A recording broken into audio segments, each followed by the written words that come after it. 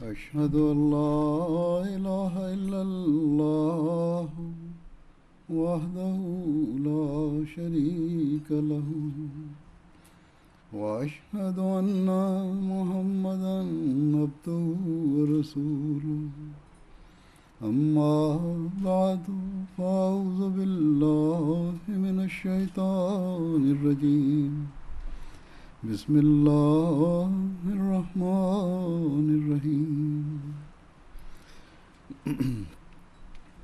تمام مہمانوں کو السلام علیکم ورحمۃ اللہ۔ اللہ تعالیٰ ان کو سلامتی سے رکھے۔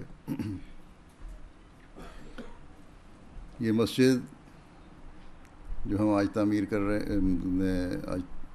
کر کے آج اس کا افتتاح کر رہے ہیں، اس کا نام بھی جیسا کہ بتایا گیا مسجد سلام ہے، اور سلام کا مطلب بھی سلامتی ہے۔ مسلمان اگر حقیقی مسلمان ہے، جب ایک دوسرے کو ملتا ہے، غیروں کو بھی ملتا ہے، تو ان کو سلام کہتا ہے۔ بس یہ سلام اور سلامتی اور امن اور پیار کا پیغام جو ہے، اگر ایک حقیقی مسلمان اس کی حکمت کو جانے تو کبھی ہو نہیں سکتا کہ وہ کسی کے خلاف بھی کوئی ایسی حرکت کرے جو اسے بلا وجہ نقصان پہنچانے والی ہو، بلکہ بلا وجہ نہیں، کسی بھی صورت میں نقصان پہنچانے والی ہو۔ بس یہ ہے اسلام کا خلاصہ۔ اس کو جماعت احمدیہ دنیا میں پھیلاتی ہے، اور یہ وہ حقیقی پیغام ہے جو آن حضرت صلی اللہ علیہ وسلم بانی اسلام لے کر آئے تھے۔ اور اگر یہ پیغام ہو تو میں نہیں سمجھتا کہ کوئی چھوٹے معمولی مسائل یا معاملے ایسے ہوں جن کی وجہ سے ہماری آپس میں انڈرسٹینڈنگ نہ ہو سکے یا ایک دوسرے کو سمجھ نہ سکیں۔ یہاں امیر صاحب نے بتایا کہ مختلف مذاہب کے لوگ رہتے ہیں۔ دنیا میں بے شمار مذاہب پائے جاتے ہیں، اور دنیا اب سفر کی سہولتوں کی وجہ سے، میڈیا کی وجہ سے اتنی قریب ہو چکی ہے کہ ایک شہر کی حیثیت اختیار کر گئی ہے۔ صرف یہ قصبہ یا شہر بھی نہیں جہاں مختلف مذاہب کے لوگ ہیں، بلکہ یہ قربت اب اتنی ہو چکی ہے دنیا میں ہر جگہ کہ ایک دوسرے کی باتیں، ایک دوسرے کے کلچر، ایک دوسرے کے مذاہب کا دنیا کو اچھی طرح پتہ چل چکا ہے۔ یہ بھی حقیقت ہے کہ بدقسمتی سے بعض مسلمان گروہوں کے غلط عمل کی وجہ سے اسلام کے بارے میں جو دنیا کو علم ہوا وہ نہایت شدت پسند ہونے کا ہوا، جبکہ اسلام جیسا کہ میں نے کہا سلامتی اور امن کا مذہب، اور اسی وجہ سے لوگوں میں اسلام کا خوف بھی پیدا ہوا۔ اور یہی وجہ ہے کہ جیسا کہ ہمارے نیشنل امیر صاحب نے کہا کہ یہاں اجازت کے وقت بڑا لمبا عرصہ لمبی ڈسکشنز ہوئیں، بحثیں ہوئیں، میٹنگز ہوئیں، پھر جا کر کہیں اجازت ملی۔ اس کی وجہ یہی ہے یقیناً کہ ایک عمومی تاثر جو اسلام کے بارے میں پایا جاتا ہے، اس کی وجہ سے لوگوں کو ریزرویشنز تھیں۔ باوجود اس کے یہ بھی بتایا گیا کہ یہاں 3 مساجد پہلے سے موجود ہیں۔ ریزرویشنز کی کوئی وجہ ہونی نہیں چاہیے تھی، تحفظات لوگوں کے ہونے نہیں چاہیے تھے، لیکن پھر بھی ہوئے.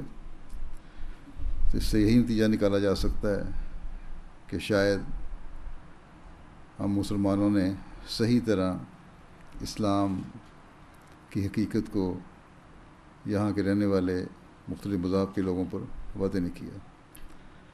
اگر یہ واضح ہوتا تو یہ ہو نہیں سکتا تھا کہ جو شرافت یہاں کے شہریوں میں ہے وہ کسی بھی طرح ایک مسجد کے بنانے میں کسی قسم کی روکیں ڈالتے. بہرحال میں میئر صاحب کا بھی، کونسلرز کا بھی اور لوگوں کا بھی، یہاں رہنے والے لوگوں کا شکریہ ادا کرتا ہوں کہ انہوں نے اس مسجد کے بننے کی اجازت دی. اور آج ہم ایک خوبصورت مسجد یہاں دیکھ رہے ہیں جہاں جماعت احمدیہ کے افراد جمع ہو کر نہ صرف اپنی نمازیں ادا کریں گے بلکہ دوسری میٹنگز بھی کریں گے، جس میں یہاں کے جہاں اپنی بہتری کے منصوبے بنائیں گے، کس طرح ہم نے اپنے آپ کو بہتر کرنا ہے، کس طرح ہم نے اپنی اخلاقی حالت کو بہتر کرنا ہے، کس طرح ہم نے اپنی بچوں کی تعلیم کی طرف توجہ دینی ہے، وہاں اس طرف بھی سوچیں گے اور توجہ دیں گے کہ کس طرح ہم نے علاقے کے لوگوں کی خدمت کرنی. بانی جماعت احمدیہ نے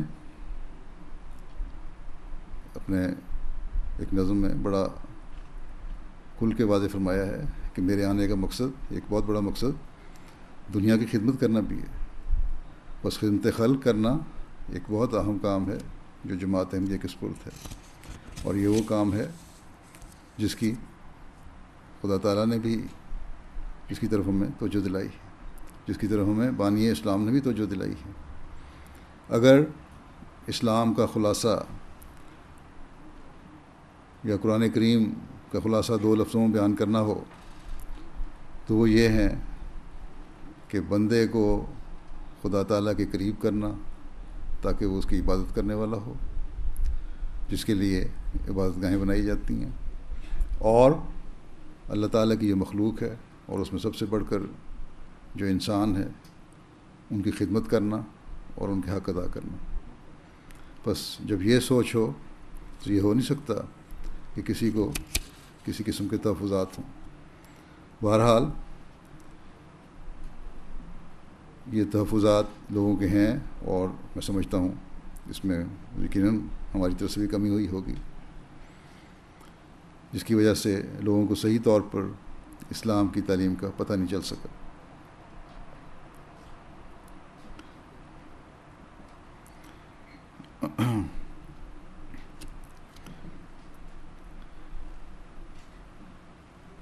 امیر صاحب نے ایک بات یہ بھی کہی کہ لوگ آج بہت زیادہ ہیں، اور اس سے زیادہ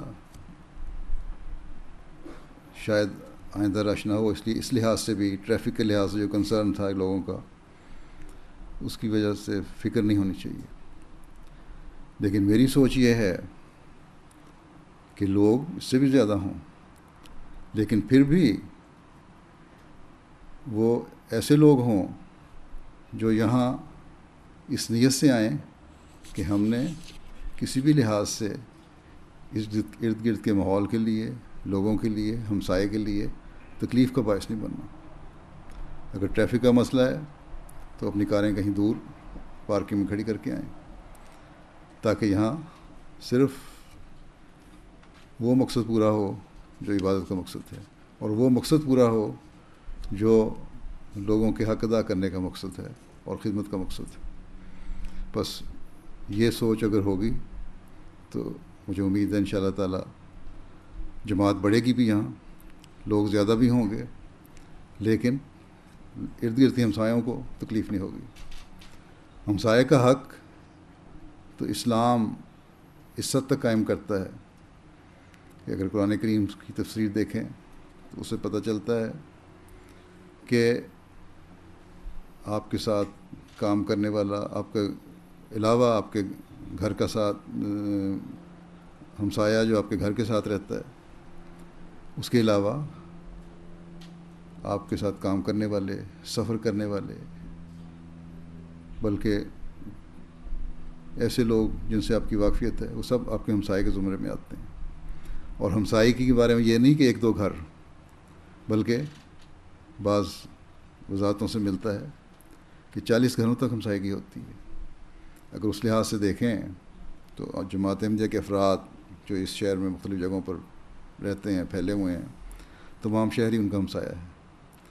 اور ہمسائے کے حقوق کے بارے میں بانی اسلام حضرت محمد رسول اللہ صلی اللہ علیہ وسلم نے فرمایا کہ مجھے اس قدر تاکید کی گئی ہے اس کے بارے میں کہ مجھے ایک وقت میں یہ بھی خیال ہوا کہ ہمسائے کو جس طرح حقیقی وارث کا حق دیا جاتا ہے وہ حق نہ دے دیا جائے.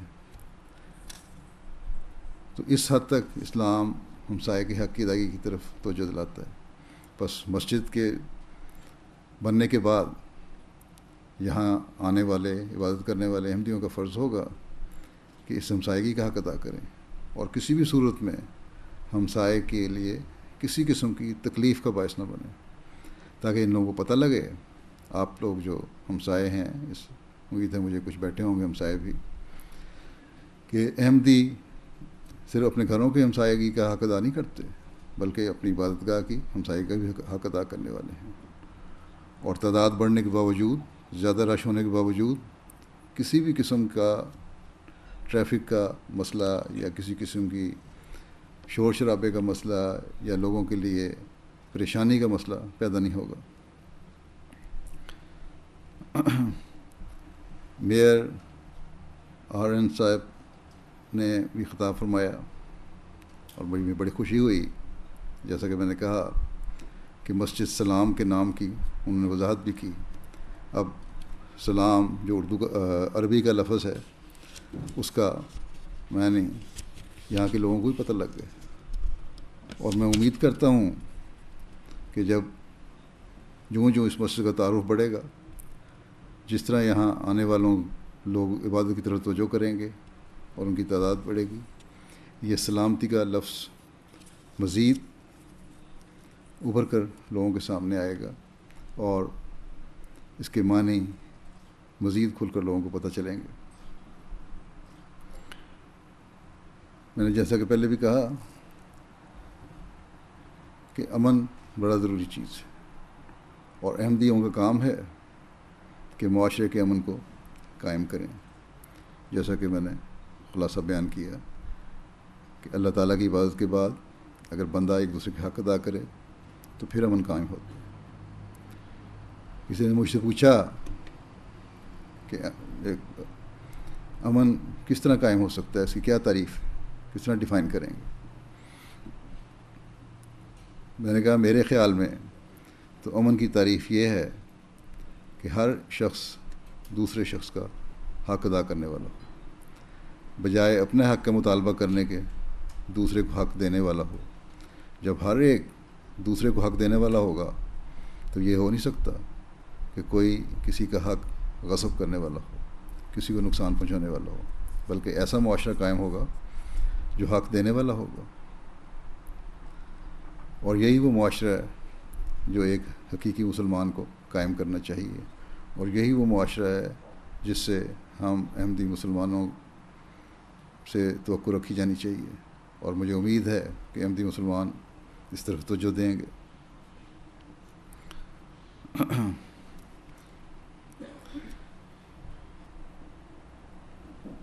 مسٹر تھامس گیم کے، اگر میں صحیح تلفظ بول رہا ہوں، دلی ہیڈ ہیں، انہوں نے اپنے خیالات کا اظہار کیا.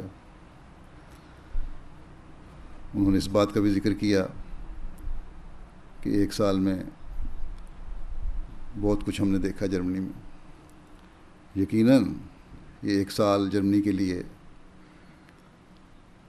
بہت اہم تھا. ایک بہت بڑا انفلکس ریفیوجیز کا اس ملک میں آیا اور اتنی تعداد میں آیا کہ حکومت کو اس کو سنبھالنا مشکل ہو گیا. اسی لیے اس نے مختلف تنظیموں کو اور چرچوں کو کہا کہ آپ لوگ ہماری مدد کریں. اس میں جماعت احمدیہ نے بھی اس کام میں حکومت کی مدد کی اور بغیر کسی لالچ کے یا بغیر کسی فرق کے مدد کی.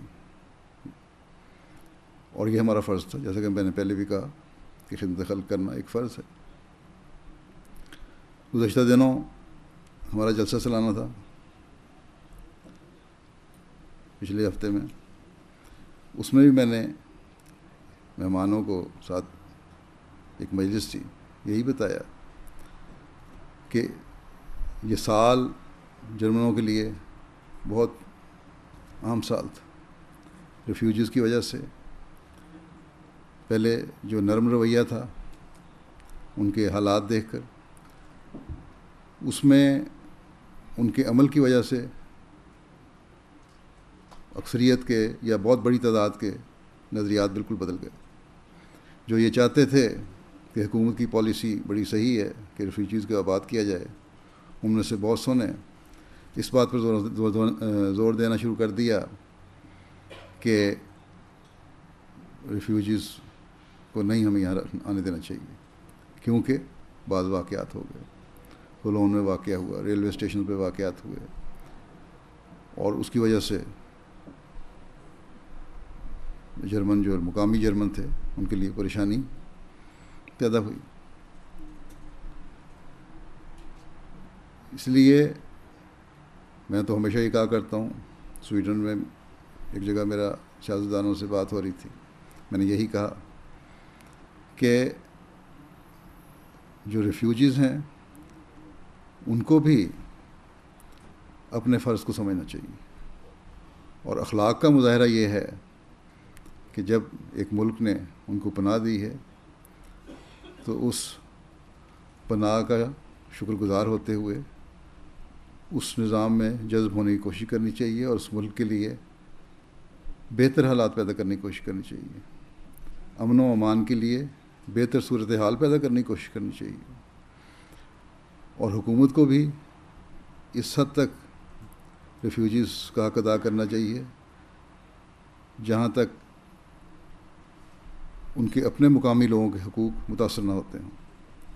اگر مقامی لوگوں کے حقوق متاثر ہونے شروع ہو گئے اور ریفیوجیز کو ضرورت سے زیادہ مدد دی جانے لگی، اور جرمن ٹیکس پیئر کو یہ احساس ہو جائے کہ ہمارے ٹیکس میں سے، ہمارے رقم میں سے ریفیوجیز کو پیسہ مل رہا ہے، تو پھر رنجشیں بڑھتی ہیں، اور جو رنجشیں بڑھتی ہیں تو اس کی وجہ سے پھر ایک دوری پیدا ہوتی ہے، بجائے ایک دوسرے کو جذب کرنے کے، ایک دوسرے کو سمجھنے کے، دوریاں زیادہ پیدا ہوتی ہیں، اور جب دوریاں پیدا ہوتی ہیں تو پھر رنجشیں بڑھتی چلی جاتی ہیں۔ بس حکومت کا بھی کام ہے کہ اس معاملے میں اپنا کردار ادا کرتے ہوئے دونوں کو کی طرف توجہ دے، اور ریفیوجیز جو آ رہے ہیں ان کا بھی کام ہے کہ شکر گزاری کے جذبات پیدا کرتے ہوئے اپنی ذمہ داری کو سمجھیں، اور اس ملک میں آ کے اس ملک کی خدمت کرنے کی کوشش کریں، بجائے اس کے کہ مدد لیں۔ ان کو فوری طور پر ملک کی خدمت کے لیے اپنے آپ کو تیار رہنا چاہیے۔ پھر ایک بات ذلیل صدر صاحب نے، ہیڈ صاحب نے یہ کی کہ جرمن بولنی چاہیے۔ مجھے نہیں پتہ کہ یہاں جماعت احمدیہ کب سے ہے اور کس عمر کے لوگ یہاں رہتے ہیں،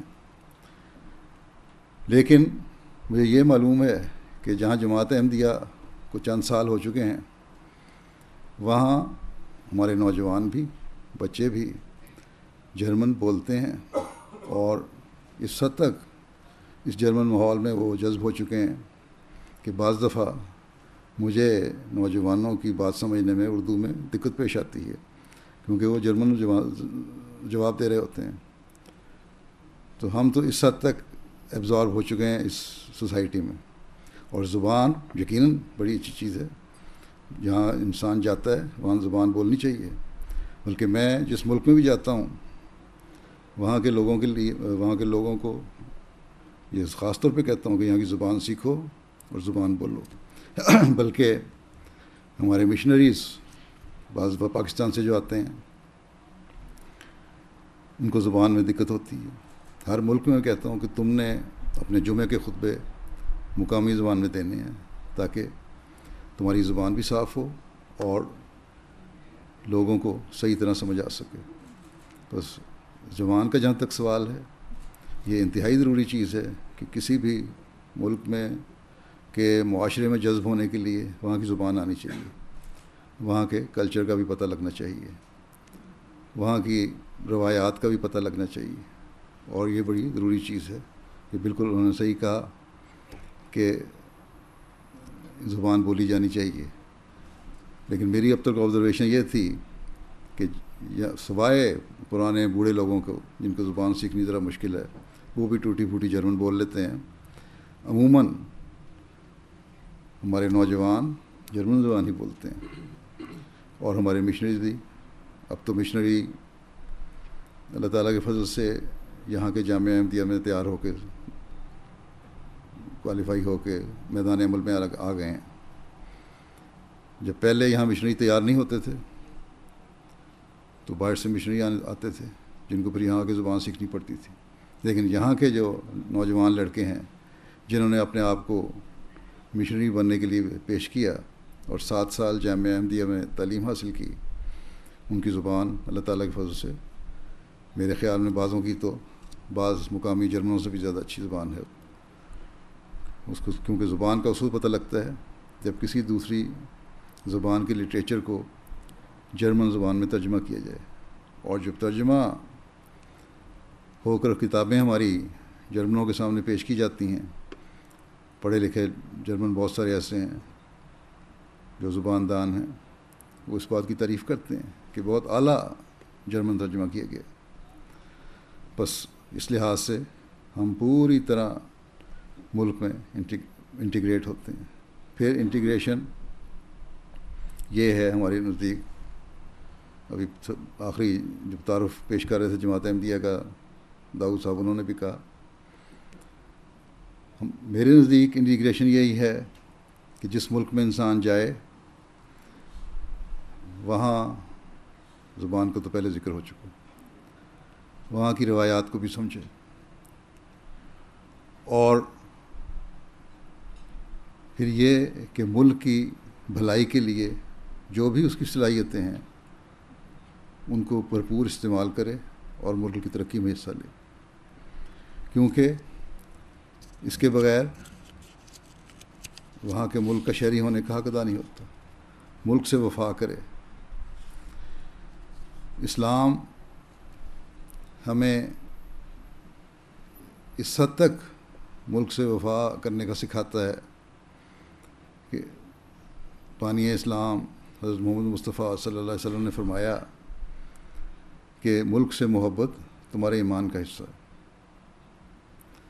اگر ملک سے محبت ایمان کا حصہ ہے تو ایک حقیقی مسلمان جس کو اس بات پر ایمان ہے کہ ایمان کی تمام شرطیں پورے کیے بغیر وہ اپنے خدا تعالیٰ کا حق ادا نہیں کر سکتے، وہ یقیناً ملک سے محبت کرے گا اور ملک کی خاطر ہر قربانی کرے گا۔ ہمارے احمدی جرمن فوج میں بھی شامل ہیں، دوسرے شعبوں میں بھی شامل ہیں، ریسرچ میں بھی احمدی بڑا کام کر رہے ہیں۔ کس لیے؟ اس لیے کہ ملک کی ترقی ہو، اس لیے کہ جرمنی کی جو خدمت وہ کر سکتے ہیں وہ کریں، کوئی آسان نہیں، اس لیے کہ ایک تو یہ ان کی ایمان کا حصہ ہے اور یہ ان کا فرض ہے کہ جرمنی میں رہنے والا ہر وہ شخص جو کہیں سے بھی آیا ہے اور اب جرمن شہری بن چکا ہے، وہ مکمل طور پر اپنے آپ کو ملک کے ساتھ وفا کے تعلق کو قائم رکھتے ہوئے جوڑے اور ملک کی خدمت کرے۔ بس یہ ہے اصل انٹیگریشن، کہ اس کی ترقی میں حصہ لو اور اس سے مکمل وفا کا تعلق رکھو۔ جہاں تک بعض باتوں کا سوال ہے کہ احمدی عورتوں سے سلام نہیں کرتے، تو بہت ساری احمدی عورتیں ہیں، ان کو بھی شکوہ پیدا ہو سکتا ہے کہ مرد ہم سے کیوں زبردستی سلام کروانا چاہتے ہیں۔ یہ کلچر کی بعض باتیں نہیں ہوتی، بلکہ بعض باتیں مذہب سے بھی تعلق رکھتی ہیں، اور اس میں کوئی ایسی چیز نہیں۔ سویڈن میں ایک خاتون جرنلسٹ تھیں، انہوں نے مجھ سے سوال کیا، وہاں بھی بڑا ایک ایشو ہے، تم سلام نہیں کرتے، مصافحہ نہیں کرتے ہاتھ سے. سلام تو ہم کرتے ہیں، سلام تو ہم ہر ایک کو کرتے ہیں، ہر ایک کو سلامتی بھیجتے ہیں، چاہے وہ مرد ہے یا عورت ہے. میں کہا مصافحہ نہیں کرتا، لیکن میں یہ تمہیں بتاتا ہوں کہ اگر تم کسی وقت کسی تکلیف میں ہوگی تو میں تمہاری حفاظت کے لیے پہلے آؤں گا بنسبت تمہارے قریبی کے. بس ہماری یہ تعلیم ہے کہ عورت کے حق ادا کرو. اسلام نے یہ تعلیم دی شروع میں ہی. یورپ میں تو یہ تعلیم کچھ دہائیوں پہلے آئی ہے کہ عورت کا حق ہے کہ اگر اس کو مرد اس پر ظلم کرتا ہے تو وہ اسے طلاق لے لے. عورت کا حق ہے کہ اس کو وراثت میں حصہ دیا جائے. عورت کا حق ہے کہ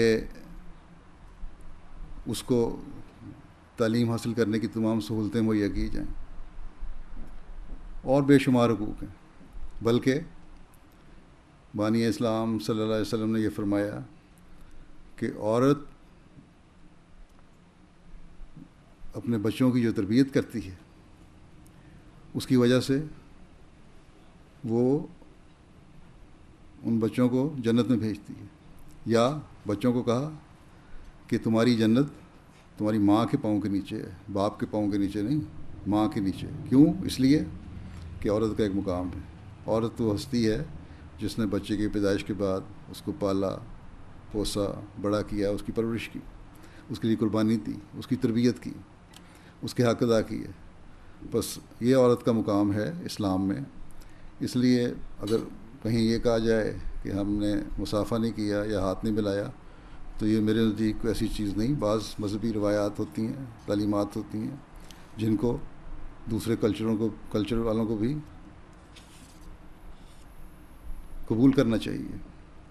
اب یہ سوال تو یہاں آ گیا کہ ہم مرد شاید حق نہیں ادا کر رہے، لیکن اگر احمدی عورت یہ کہے کہ میں نے مصافحہ نہیں کرنا تو اس کے لیے پھر کیا جواب ہوگا؟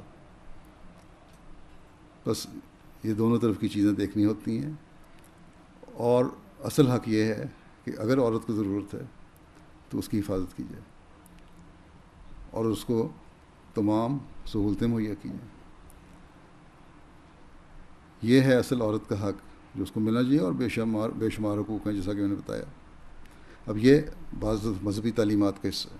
مجھے بینین میں امریکہ کی ایک پروفیسر وہاں آئی ہوئی تھیں ایکسچینج پروگرام میں، سائنس کی یہودی تھیں. وہ ملیں اور انہوں نے مجھے کہا کہ ہمارے مذہب میں یہودیت میں مرد سے مصافحہ کرنا جائز نہیں ہے. میں کہا بڑی اچھی بات ہے، ہم بھی یہی کہتے ہیں نہیں جائز. لیکن اگر یہاں کوئی یہودی عورت یہ آ کے کہے کہ میں مرد سے مصافحہ نہیں کروں گی، یا یہودی مرد کہے کہ ہماری عورتوں سے مصافحہ نہیں کرنا، تو بالکل قانون بدل جائے گا. قانون ایک ہونا چاہیے. فوراً اینٹی سیمیٹزم کا قانون لاگو ہو جاتا ہے. پھر یہ نہیں ہونا چاہیے. جو قانون رکھنا ہے وہ ایک قانون ہونا چاہیے، اور وہ یہی ہے کہ انصاف سے ایک دوسرے کو سمجھیں. بشک کسی کو جذباتی ٹھیس نہیں پہنچانی چاہیے. پہلے اگر بتایا جاتا ہے کہ یہ ہماری تعلیم ہے اور اس تعلیم کے مطابق میں یہ عمل کرتا ہوں، تو میرے نہیں خیال کہ کسی کو جذباتی ٹھیس پہنچتی ہو. ہاں اگر جذباتی ٹھیس پہنچتی ہے کسی کو تو وہ انتہائی غلط ہے، اور اس کے لیے ہمیں پہلے سے انتظام کرنا چاہیے. اور اگر کسی کو جذباتی ٹھیس پہنچائی ہے تو پھر اس سے معافی مانگنی چاہیے. بہرحال اگر اس وجہ سے بعض عورتوں کو جذباتی ٹھیس پہنچی ہے تو میں ان سے معذرت کرتا ہوں. اور بعض مردوں کو جو احمدی مسلمان نہیں ہیں، ہمارے کسی احمدی عورت کے ہاتھ نہ ملانے کی وجہ سے جذباتی ٹھیس پہنچی ہے تو میں ان عورتوں کی طرف سے بھی معذرت کرتا ہوں. لیکن ہمیں ایک دوسرے کو ضرور سمجھنا چاہیے. اسی طرح ہم دنیا میں امن قائم کر سکتے ہیں. اسی طرح امن کی ایسی فضا پیدا ہو سکتی ہے جو ہمیشہ رہنے والی ہو. یہ جو عارضی بعض باتیں ہوتی ہیں یہ ایسی نہیں ہوتی ہیں جس کی وجہ سے ان کو ایشو بنا لیا جائے. بہرحال میں امید رکھتا ہوں کہ اس مسجد بننے کے بعد احمدی، یہاں کے رہنے والے احمدی اسلام کا صحیح پیغام اس مسجد کے ذریعے سے پھیلائیں گے. جہاں اپنی عبادت کا حق ادا کریں گے وہاں اپنے ہمسایوں کا بھی حق ادا کریں گے اور پہلے سے بڑھ کر ان کی خدمت کریں گے. عورتوں کا بھی حق ادا کریں گے اور مردوں کا بھی حق ادا کریں گے.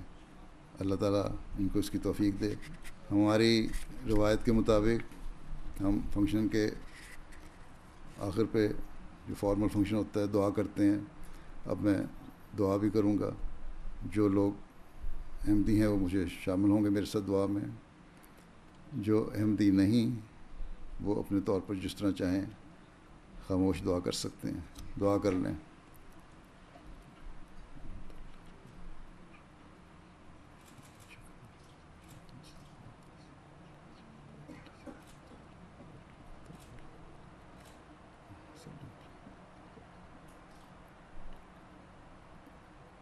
آمین.